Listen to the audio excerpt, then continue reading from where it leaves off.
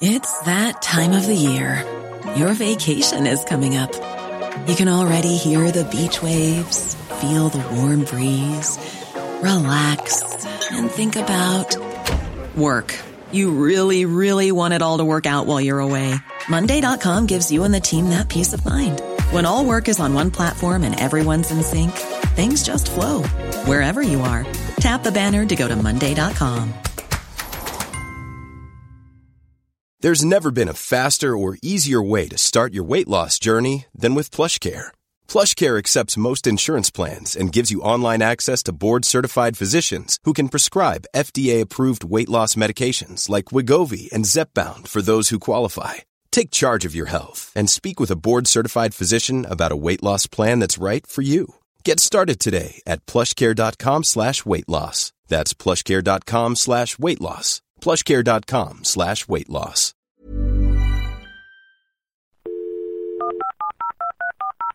This podcast is a Royfield Brown production. Find others on iTunes. All right. Here I know. Ladies and gentlemen, please remain standing for the singing of our national anthem.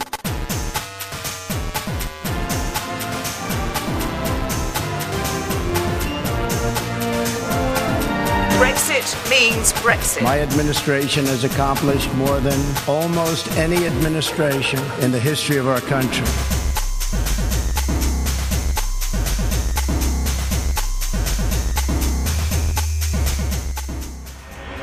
Hello and welcome to Mid-Atlantic, the show where we look at the news and the views from one side of the Atlantic from the perspective of the other.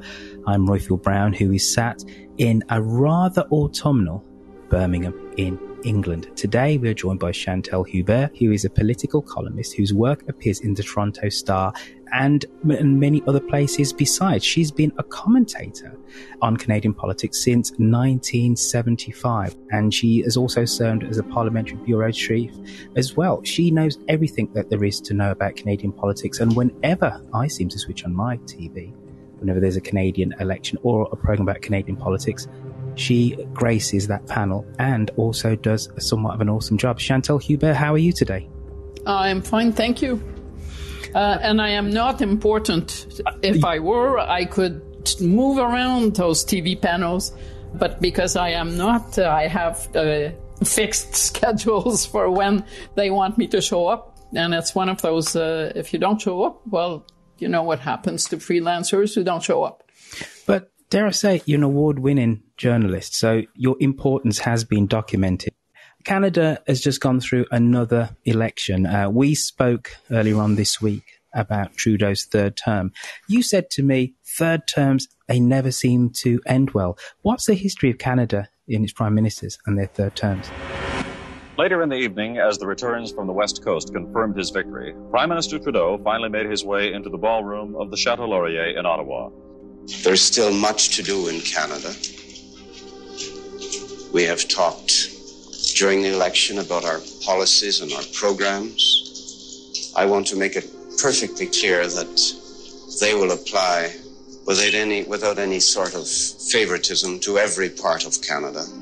I am sorry that we have not more members from particularly the prairie provinces. I just want to renew my pledge that I made at the time of the Western Economic Opportunities Conference, that we will do our best to make sure our policies apply with fairness to them. If we can succeed, we will show to the parts of Canada that we are not strongest, not as strong as we would like, that we intend to be a government for all Canadians. We've had, over the time that I've been covering politics, we've had a number of prime ministers, or over the time when I've been a voter, I should say, we've had prime ministers secure third terms, sometimes with a majority, sometimes with a minority, as is the case of Mr. Trudeau. It doesn't really matter the shape of that third term, so I'll, take the clock back to his father, Pierre Trudeau, who won a third term in 1974. It was going to be a full term, so 4 to 5 years. It was a majority government. That term was so dismal, scandals, lack of purpose, go down the list, that at the end of it, Mr. Trudeau was actually defeated. And it's another story, but managed to come back about a year and a half later. But that third term was a squandered term. Then fast forward to Jean Chrétien. And by now, you're in the early 2000s. Jean Chrétien wins 3 majorities back to back. And over the course of that third one, a civil war erupts within his party. His leadership is challenged by his finance minister. He ends up firing or resigning that finance minister, Paul Martin, and eventually sets a date for his retirement so that he is not subject to a confidence vote within his party, and so that the divisions maybe do not heal, but that they wait. I would argue that Jean Chrétien's third term was actually saved by 9/11, that the purpose for it was forced upon his government by the events of 9/11 and by having to make decisions on whether Canada would participate in the Iraq War, for instance. And up to a point, it was an event that he could obviously not have foreseen, but that saved that third term. Then Stephen Harper came, 3 terms too. That third term that he won in 2011 was a majority term, the first one. And here again, scandals in the Senate, divisions within the party, a lot of talented people deciding not to run anymore. It ends in Mr. Harper being defeated and the Conservative Party being sent back to the opposition benches in 2015. And here we are, 3 elections later, 2015, 2019, and 2021. Conservatives still in opposition, but the Liberals on that usually ill-fated third term for Justin Trudeau. So if he looks back at history, including that of his own father, he's got to be thinking that no prime minister in recent Canadian history has managed to win 4 elections in a row. And at that point, your choice boils down to, do you want to really think you're going to beat the odds? Or and take the chance of going out on a defeat? Or do you start thinking about setting a time to ask the party to select a successor? And that has to be at some point on Justin Trudeau's mind, because his party will expect him to go through the motions of at least considering his options and acting on one or the other and giving a clear signal at some point. When we try and think of political successors, it doesn't matter where we try and think of them, which country, which political party. It always seems to me like a fool's errand, but it's the stuff of political punditry. If I was to give you a large bag of Canadian money and say, Chantal, your political career as a pundit depends on you giving me an answer as to who the next leader of the Liberal Party would be, who do you say? I've been asked harder questions, so how much is in that bag? $10. Okay. Only $10. It's impossible, as you know, to foresee the future in the sense that events happen. People can get sick, they can have family issues, and what looks like a straight line from where they are today to where they will end up in a year and a half, 2 years, 3 years looks pretty clear.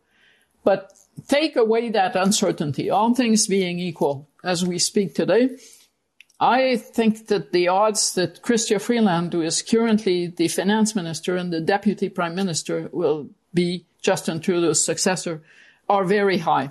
That's not only because Chrystia Freeland, over the past 6 years of Liberal government, has handled some really difficult files. She was the points person on the renegotiation of the NAFTA agreement with the Trump administration and Mexico, and managed to come out of it with not too many Canadian losses and actually a fairly united coalition within government behind the agreement that resulted from those negotiations.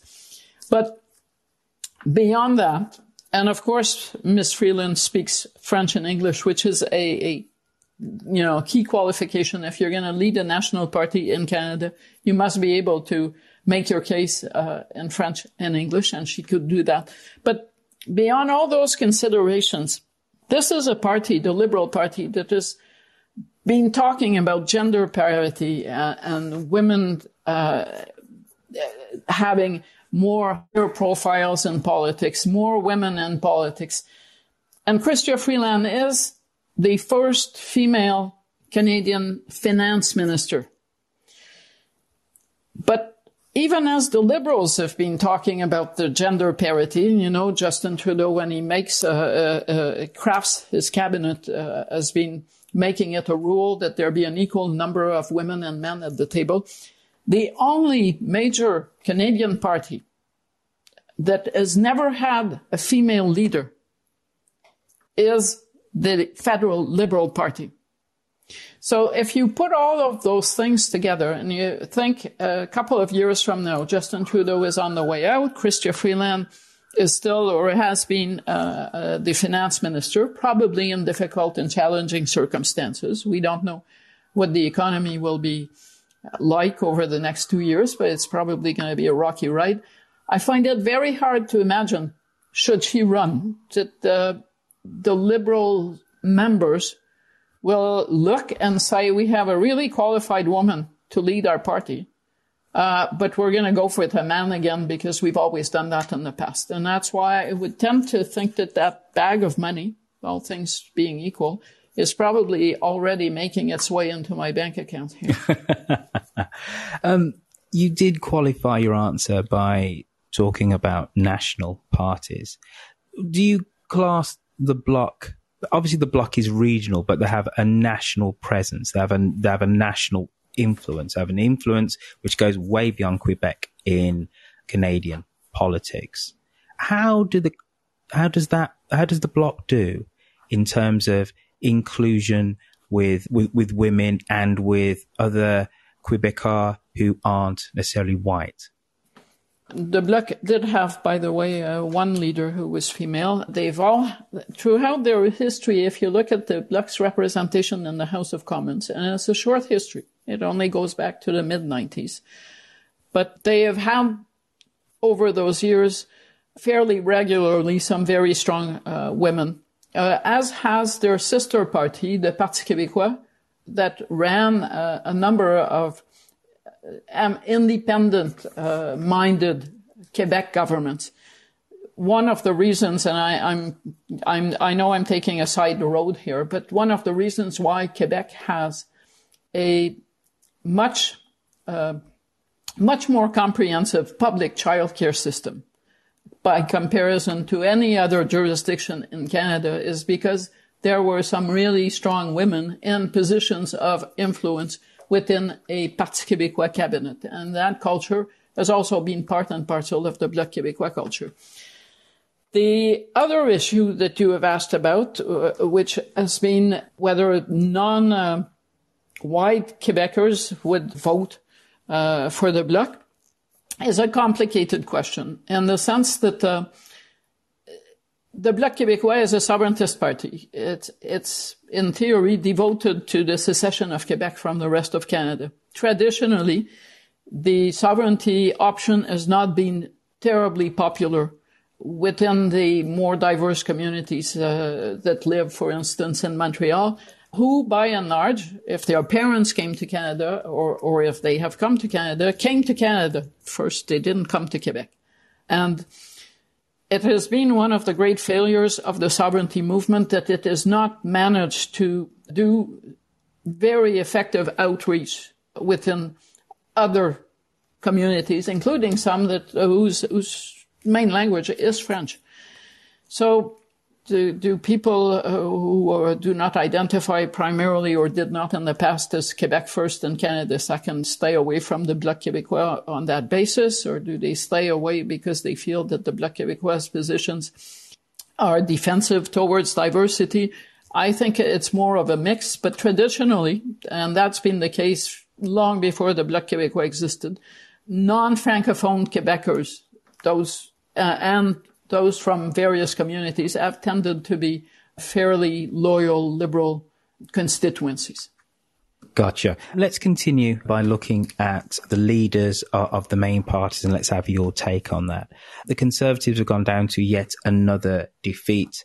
Erin O'Toole, I did ask Laura this when we ran the runes over the election results, but I have to ask you the same question. Was he right in terms of his pivot to the centre? Did he, in effect, lose votes on, let's say, to the far right, to the People's Party? Was that strategy correct? And then where now for the Conservative Party in Trudeau's third term? For me, there's no either or in the choices that Mr. O'Toole has had to make. Getting back those far-right votes would mean shrinking the party to the margins instead of making it an even stronger contender for power. There is no road that goes through winning back the far right and gets you on the government side of the House of Commons. Not today, not tomorrow, and not for the foreseeable future. And don't forget that when you say far right, you tend to say options that are not overly keen on immigration and diversity. And in this country, you cannot win government unless you win in the suburbs of Canada's major cities. And you can't win those suburbs that tend to be very diverse unless you are seen as someone that has that prizes diversity. So the choice to bring the Conservative Party closer to the center is not even a choice. If you look at the election results, the Conservatives are absent in whole or in part of all of Canada's major urban centres outside of the prairie provinces. And you cannot form a government, even a minority government, if you can't score in Vancouver and Halifax and Montreal and Toronto. You need some of those places. Otherwise, you're going to be looking at power from the outside. If there is one thing that the past three elections and those before that have demonstrated, it is that Canadian voters are more likely, a majority of them, to self-identify to progressive policies than to conservative policies.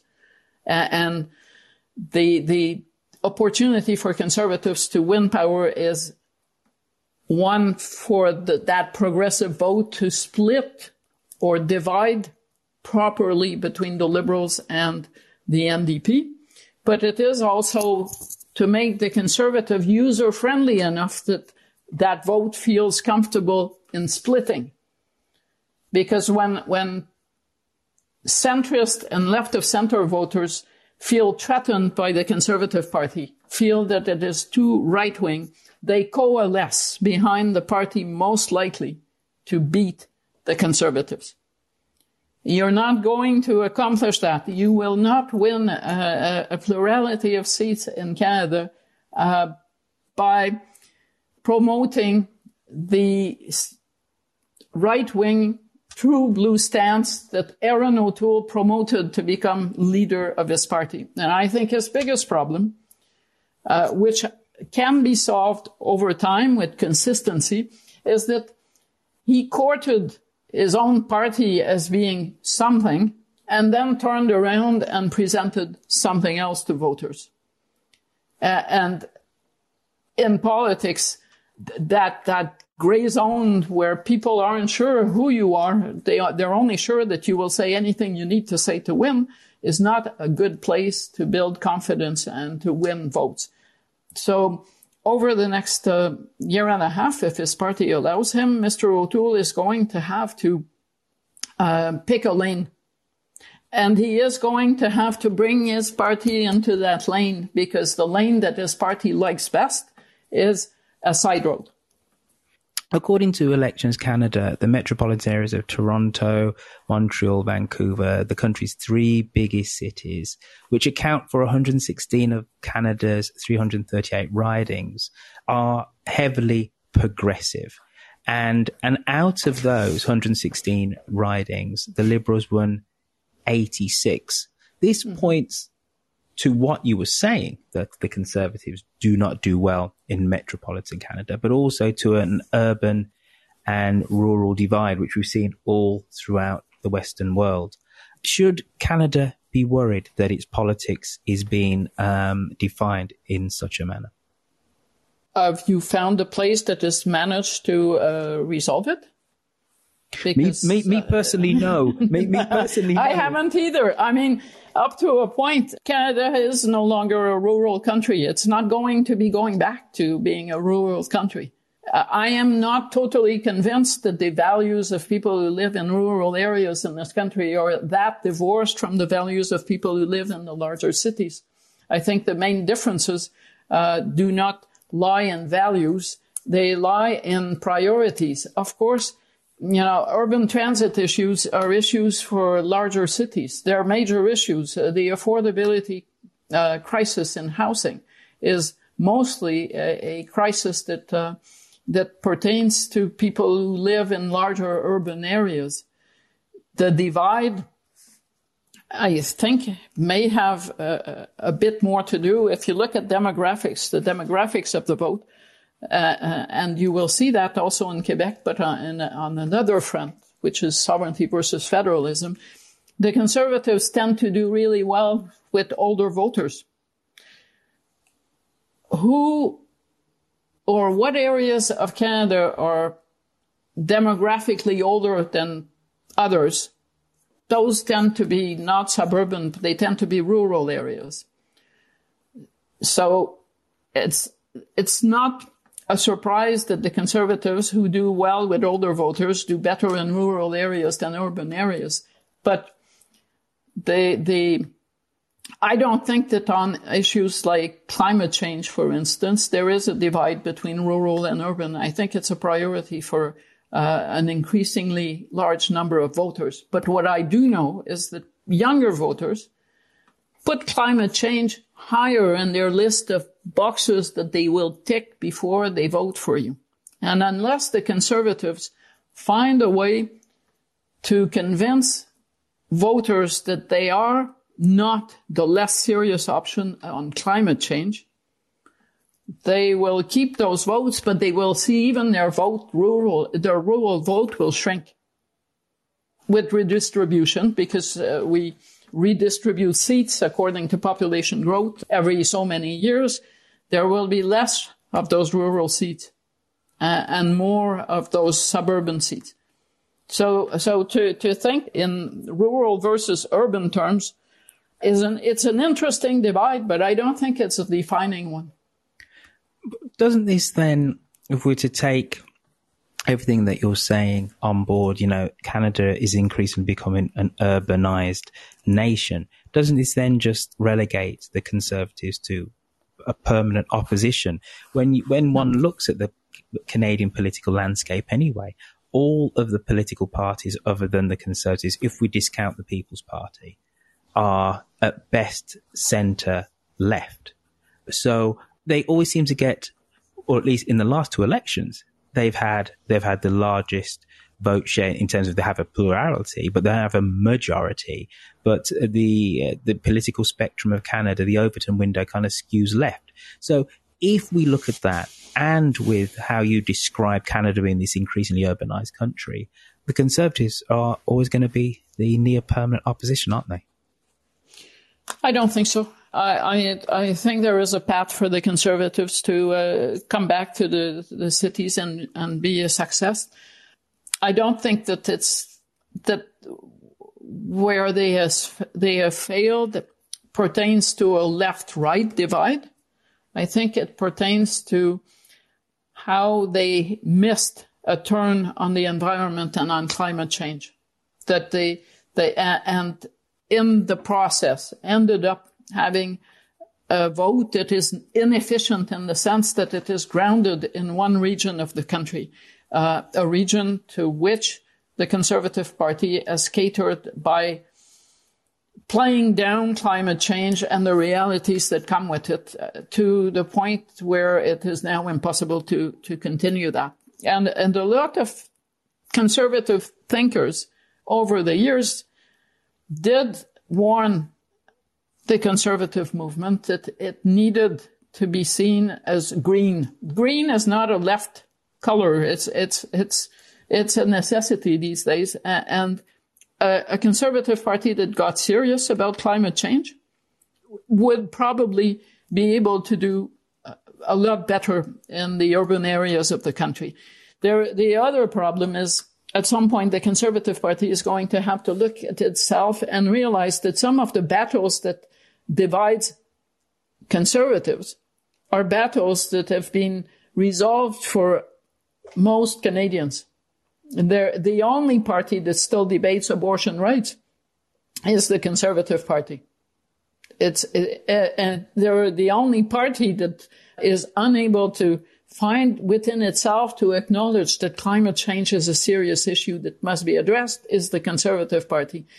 So there is, yes, a lot of catching up to do, but I covered a progressive Conservative government, that of Brian Mulroney in the mid-80s to mid-90s, and that government was far ahead of the Liberals on issues like the environment, for instance, did the free trade agreement and pioneered that concept when the Liberals were still holding back on those kinds of issues, fought apartheid on the international scene. So yes, it is possible to have a winning Conservative coalition in this country. It is just that the one that Stephen Harper left behind is not that. But if you look at my province, Quebec, which has a reputation for being, quote unquote, very progressive, one of the first provinces where abortion rights were, despite back then the federal law that restricted abortion, one of the first places where abortion rights became accessible without restriction, a place where medically assisted death is a matter of consensus in the National Assembly, same-sex marriage. Go down the list where we have public child care, public pharmacare. We've had all those for a number of years, etc. The current Quebec government is, by most definition, a Conservative government. It is the most Conservative party on the Quebec landscape at this point, except for a French party. And yet it is very successful because the brand of conservatism that is articulates is one that is different from the brand of conservatism that the Federal Conservative Party, or its membership at least, is seen as the definition of conservatism. So the left-right thing, I think it's overrated. I think many Canadians would be quite open to considering a serious right-of-centre party as an option for federal government in Canada if that party only accepted that its mission in life is not to bring us back to the 1950s.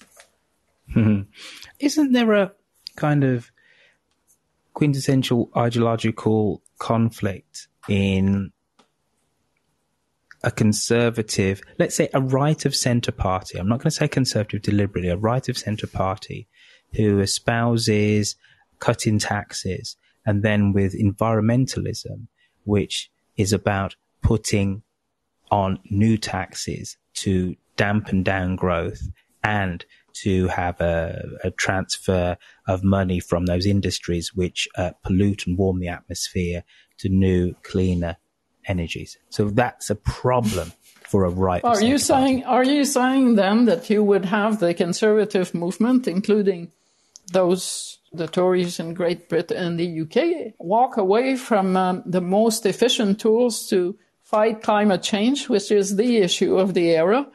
No, in the name of philosophy. Chantal, which is why I very clearly said right of centre and not conservative, because you can make a very strong argument for saying that if you are a party which is broadly conservative, you want to conserve the environment, but generally right of centre parties, and let's say the right fringe of the UK Conservative Party is very Thatcherite. You look at the Republican Party, half it is, and yes, but taxes are an anathema. Yes, or okay, higher taxes, but we are not the United States. In this country, the proportion of Canadians who would have voted for Donald Trump, including people who identify with the conservative movement, that's about 10% of the entire Canadian electorate. Show us a Democrat And we'll always, if Canada were a state of the U.S., we would be a Democrat stronghold, including Alberta. So those fringe parties that you talk about exist, but they're not part of the mix. Okay. Let's continue with our sweep of Canadian politics and the leaders who are going to be in Parliament, or at least have parties that representation that are going to be in Parliament during Trudeau's third term. The Greens, Anna-May Paul, what the heck is going on there? We talked about green issues, and very obviously environmental issues are important to all Canadians. And as you rightly say, it's not necessarily a right or a left divide in this. Where next for the Greens? They're going to have quite an uphill struggle. First, they are obviously very divided over their assessment of what happened to Anna-May Paul's tenure, and it is possible at some point that those who believe that the Green Party has a role to play in the political conversation in Canada will have to take a step back from those who did what to who in that saga to agree on a couple of facts. One, Anna-May Paul was personally, as a party leader, wildly unsuccessful, ended up running fourth in the riding where she attempted to win a seat in the House of Commons, and brought the proportion of the vote for the Green Party nationally to not an all-time low, but to a low that it had not seen, and set the party back more than a decade, probably 2 decades. So the Green Party is going to have to find a leader that does not want to refight the last battles over the leadership, but a leader that is also inspirational, that makes voters say, I know the Green Party is not going to be part of government, but I think I would like that person to have a voice in the House of Commons and some of the people that he or she brings. That is, I think, how many Canadians saw Elizabeth May, the previous Green Party leader, and on the basis upon which voters believed that even if she was not going to be in the power loop, she was an interesting voice to have. So that's their first problem. Second problem, the environment used to be kind of the purview of a particular and minority segment of the electorate. Over the past decade and a half, there has been a sea change in how voters view the environmental issue, and it has become more and more of a ballot box issue for Canadians. If you agree that the number of Canadians who will consider the capacity of a party to articulate effective climate change policies, that number of those voters has increased exponentially, it also makes sense that those voters will be looking for a governing party. They're not going to look to elect maybe a handful of Green MPs who will sit in the back of the House of Commons without official party recognition. They're going to look at the Conservatives and the Liberals at this point. They're going to say which of them is the most serious on climate change, or are they both serious? And so I think the Green Party needs the Conservatives to become a serious option on climate change.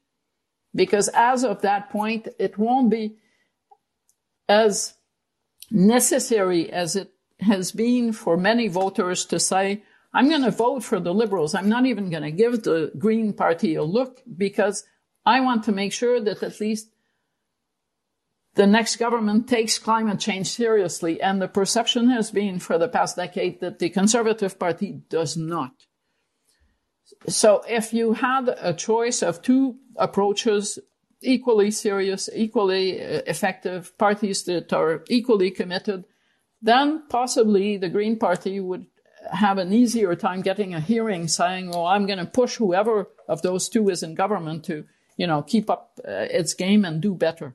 But at this point, your choice is you can either have the Liberals, who many independent experts concluded had a serious, if not perfect, climate change plan or the Conservatives, about whom most experts said that their plan would have been great 15 years ago, but it's really a recipe for going backwards at this juncture. And the Green Party somewhere in there. So if you're going to take climate change seriously, you're going to vote by default for the one of two parties that seems to take it more seriously.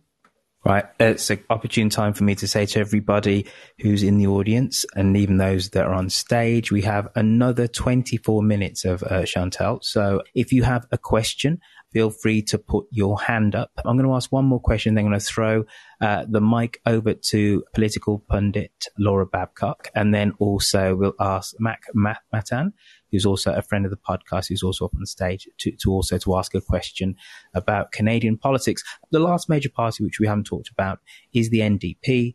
If there was any party who at least promised to make strides in the last election, other than the Conservatives, it was actually the NDP. The NDP ended up with just one seat extra. Hasn't Jagmeet Singh's tenure been all promise and no delivery in terms of actually solidifying and actually growing the base of the NDP? Well, if you look at the numbers, he's actually been shrinking it. He inherited a party that had 40-some MPs in the House of Commons, representation in every region of the country, including a fairly strong representation in Quebec, but also in Atlantic Canada, managed to lose more than half of those seats in his first campaign and failed to win them back over the course of his second campaign. So it's not even failed to consolidate the base. He has actually allowed the base to become smaller.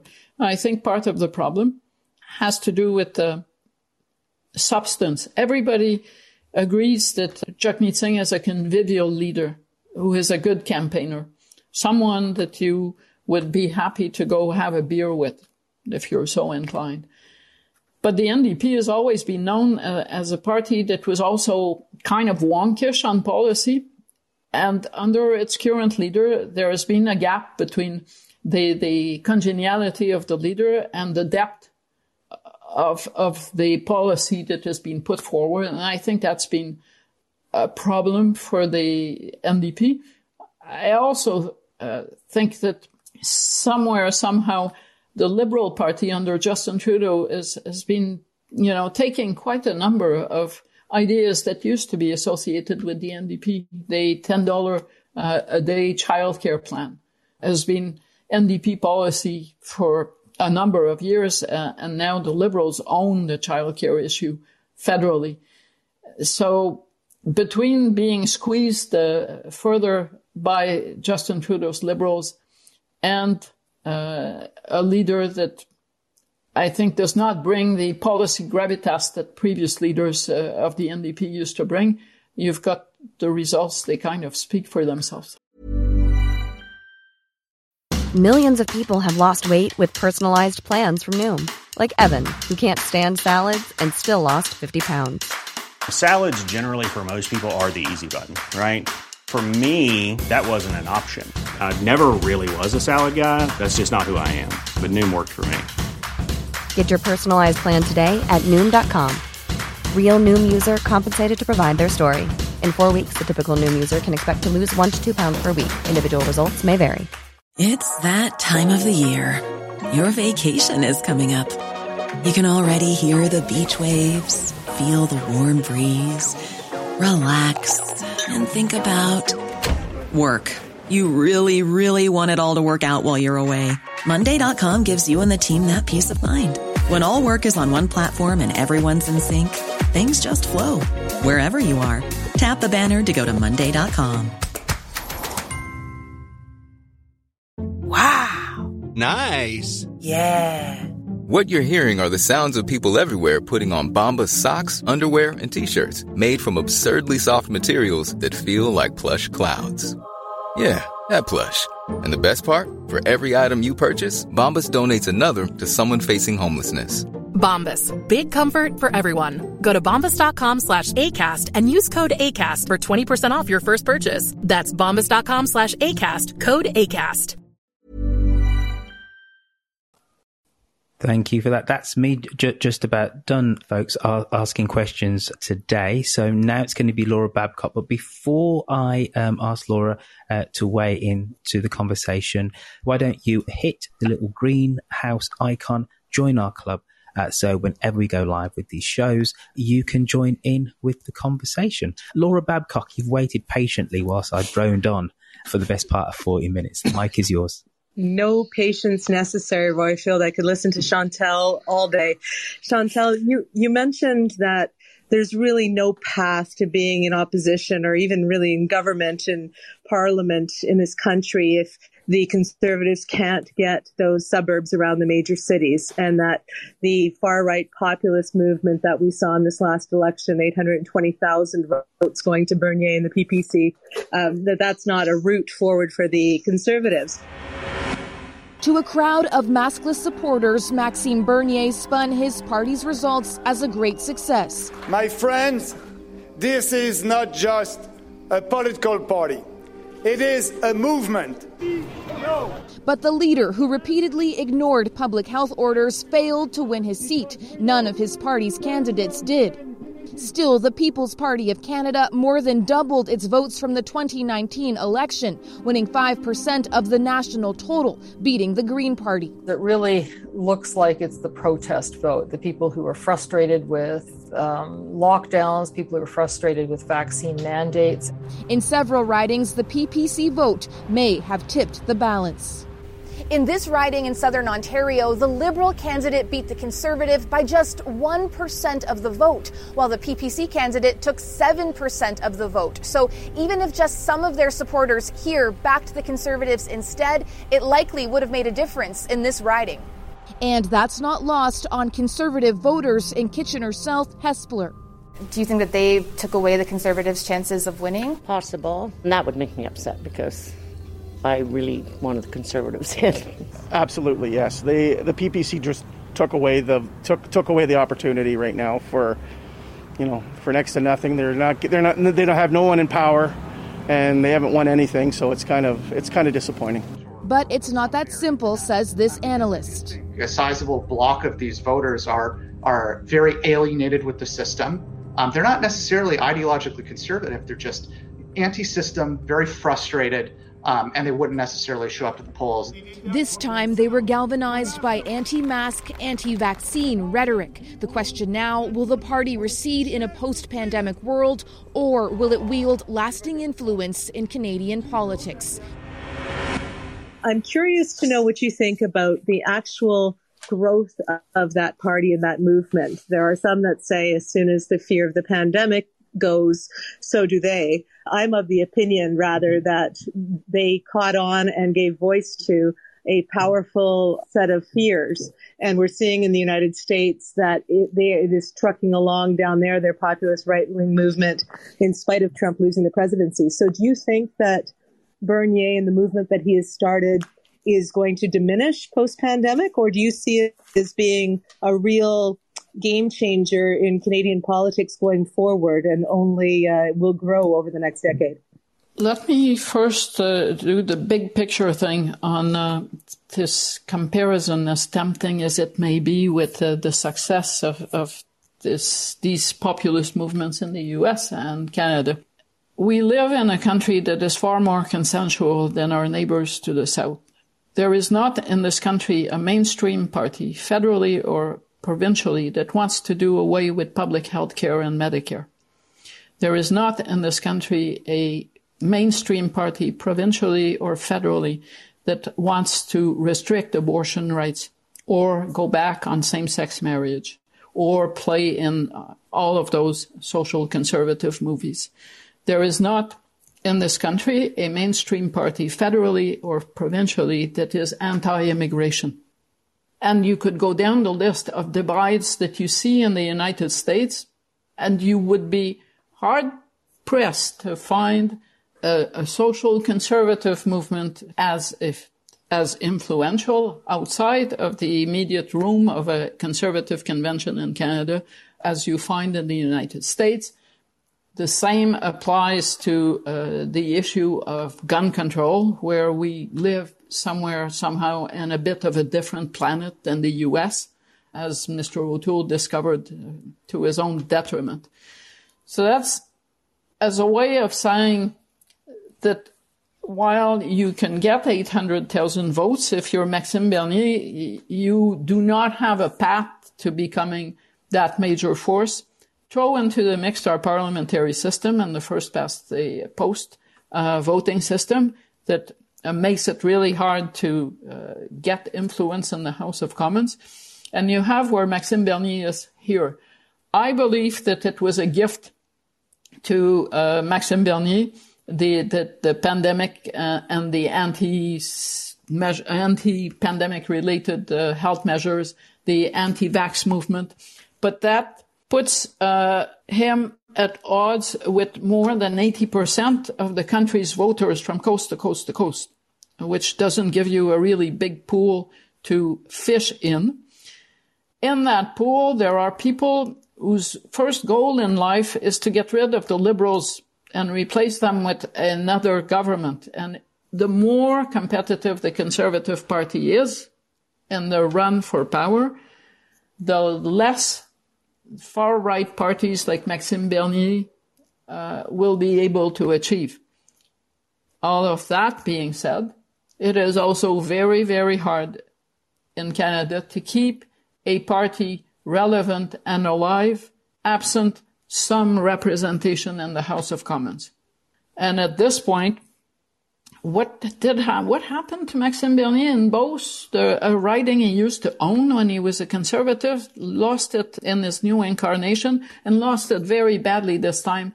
Clear message, Maxime Bernier will not be able to go back to the House of Commons from Beauce between now and never. Maxime Bernier, a Quebec leader, does very poorly and is not considered as someone of interest in his own province. So if you want to add all of that up and think that in 10 years there will be a strong contingent of People's Party MPs in the House of Commons, I'll take that wager. Well, that's very reassuring. Thank you. With the rise in right-wing extremism in Canada increasing, it's something I think a lot of us are very concerned about, having seen how he took advantage in this last election. But were you concerned when those same people, their parents maybe, or their grandparents, were running movements that were called Bilingual Today, French Tomorrow, when they did everything that they could to curtail French language rights outside Quebec, when they opened gas stations so that they could defy the introduction of the metric system? They were not born yesterday. It's not as if Canada was such a great, open, innocent country. And I say this from the perspective of someone who speaks French and who was raised in French in Toronto in the late 60s. And let me tell you that it was not a harbor of diversity and openness. Well, I'm glad that you said that, because I think sometimes people think that Canadians feel as though we are impervious to right-wing populism and to the rise of hate. But it has been here before. There are new tools, of course, new organizing capacities, social media. We've seen what happened with Farage in the UK, and we've seen what's happening with Trump. So I take your analysis as comfort. Chantal, I just want to ask you one other question before we open up the room.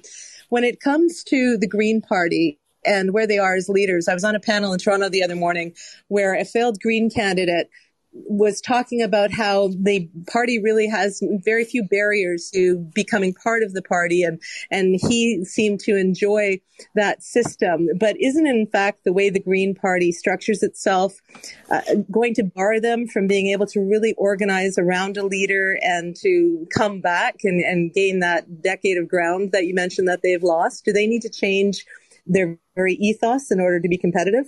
I can't answer that question. I mean, the Green Party, as interesting as it may be, is something that most of us cover from afar. They don't have much of a life on Parliament Hill, and I think most political journalists in this country's experience with the Green Party was Elizabeth May was the Green Party until very recently.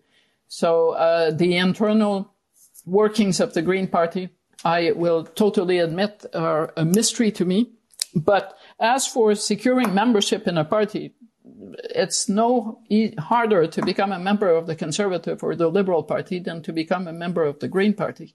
The Liberal Party actually allows you to vote for its leader without becoming a member. Just someone who cares. So I don't think that, and I cannot see how a political party can actually restrict entrance to its membership beyond saying, if you share our goals, send us a few bucks and you're going to become a member. And then we can send you fundraising letters every second week.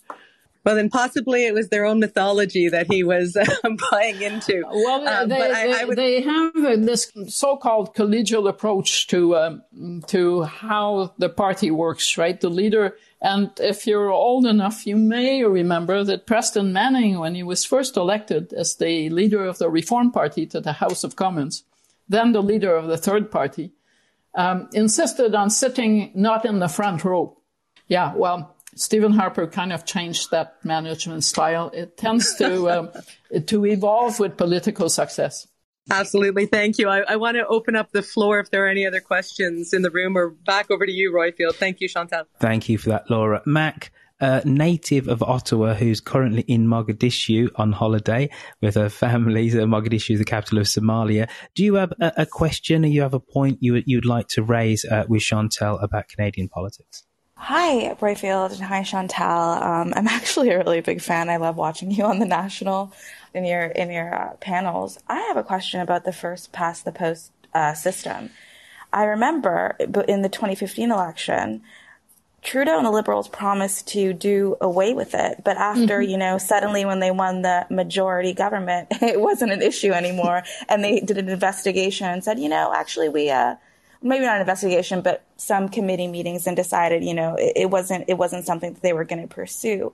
So I live in Germany, actually, and we have something that kind of resembles the first past the post system, but they also do, Germans all vote for two candidates. They vote, they vote for the constituency representative, and they actually vote for the party that they would like to see. So there is more of a proportional representation in Germany. And I'm just wondering, in your opinion, is there a future in Canada to get rid of the first past the post system, or is that just never going to happen? If my friend Andrew Coyne were here, he would tell you how it should and would happen, but I am not terribly optimistic. It's interesting that you're asking this question today, because the last jurisdiction in Canada where proportional representation, or at least a change in the electoral system, was still on the books is the province of Quebec, where Premier François Legault in his last campaign promised to introduce a more proportional system with the support of every other party in the National Assembly back then, in time for this election.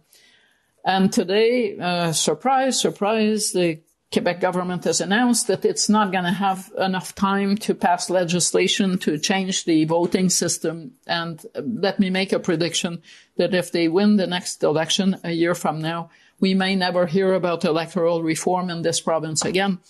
So if you go down the list of provinces that have opened up the electoral reform file, only to eventually abandon it, and that would include BC, that I think gave that particular can 3 kicks, but Ontario, New Brunswick, PEI, now Quebec, none of them has succeeded in moving away from the first past the post system.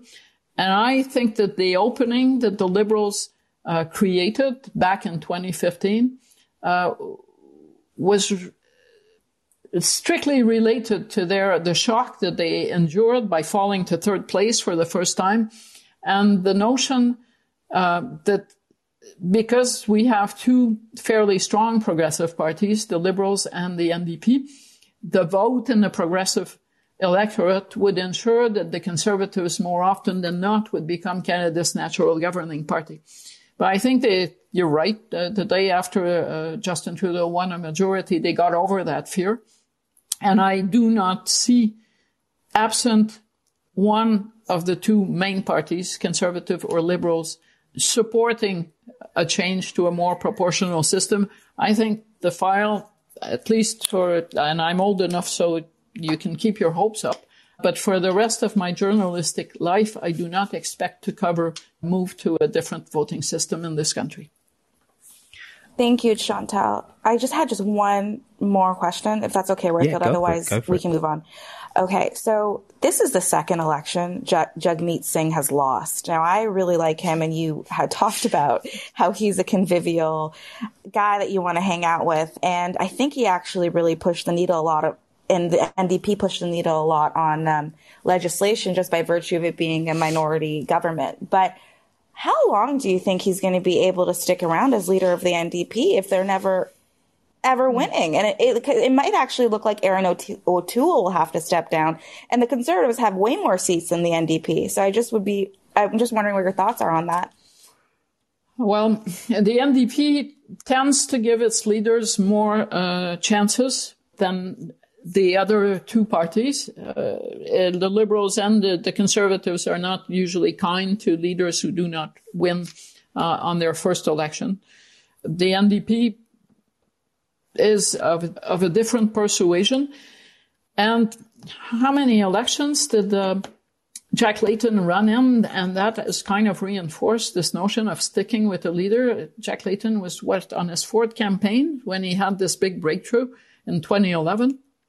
So it is not necessarily a bad thing to give a leader more than one chance, but I am with you in the sense that there has to come a time when the New Democrats are going to have to ask themselves if they're happy and comfortable with Mr. Singh being a permanent third party in the House of Commons, or if they want to reconnect with larger ambitions.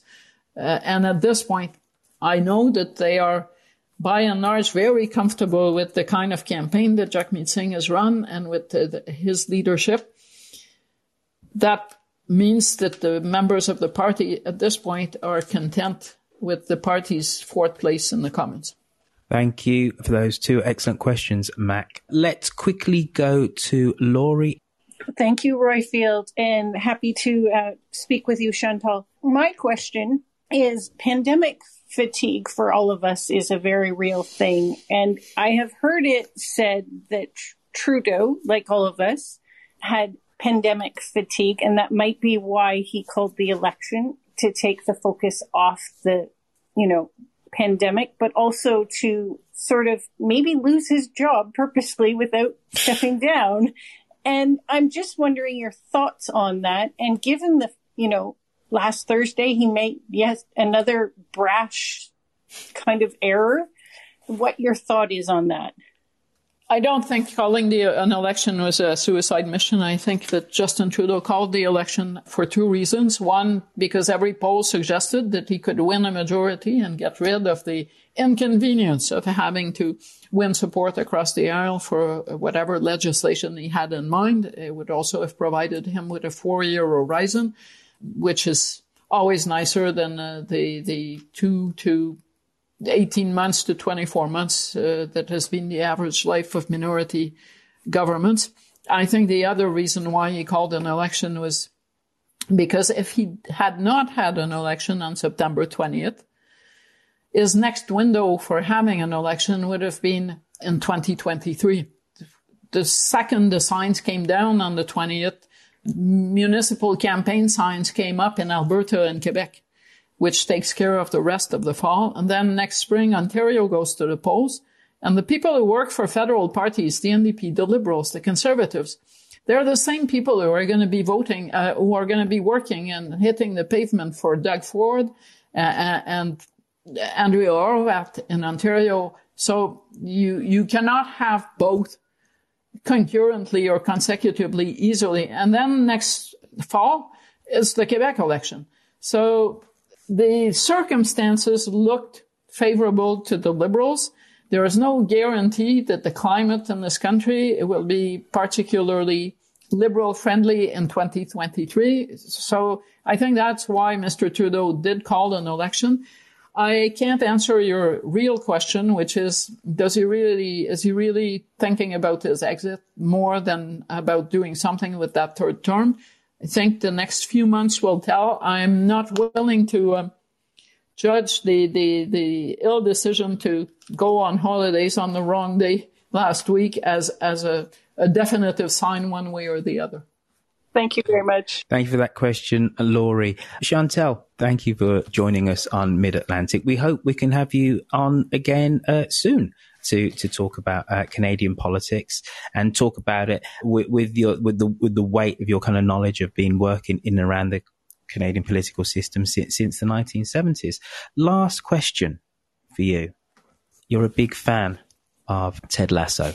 Do you think Sam is going to end up with the boss of the team? And do you think that would be a fitting end for this season? Oh my God, I've got my storylines all mixed up because I've been watching the Squid Game. So I'm thinking, who's going to die next? I'm not going. Can you tell that I've covered politics long enough to know how to get out of a question that I'm not planning to answer? Well, listen, again, Chantal Hubert, thank you for coming on to Mid-Atlantic. Thank you for being with us for the last hour and sharing your thoughts and your insights into Canadian politics. And enjoy Ted Lasso tomorrow, because I know that you're a week behind the rest of us, which couldn't wait to watch the last episode last week. Thank you to Laura Babcock, political pundit over there in Hamilton. Thank you for gracing us with your presence also. Thank you also to Mac, who is she's a native of Berlin, but actually born in Ottawa, and she's over there in Ottawa. And thank you for Laurie for also joining us. Don't forget, folks, this is Mid-Atlantic. Left of centre politics is right thinking politics. You can join us by coming onto Clubhouse, downloading the app, and then you can be in the audience whenever we go live with these shows, which means that you then have the ability to raise your hand and ask a question. Look after yourselves. Be good to your loved ones. Take care. We see you all again in approximately 7 days' time for some more politics on either side of the Atlantic. Bye-bye.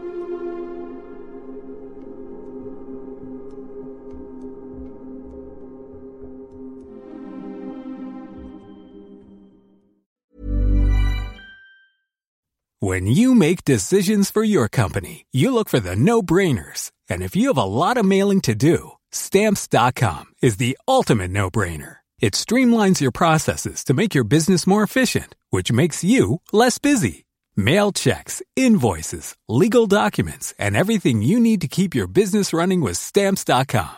Seamlessly connect with every major marketplace and shopping cart. Schedule package pickups and see your cheapest and fastest shipping options from different carriers, with rates up to 89% off USPS and UPS rates. And with the Stamps.com mobile app, you can take care of mailing and shipping wherever you are. Make the same no-brainer decision as over 1 million other businesses with Stamps.com. Sign up with code PROGRAM for a 4-week trial, plus free postage and a free digital scale. No long-term commitments or contracts. That's Stamps.com. Code PROGRAM.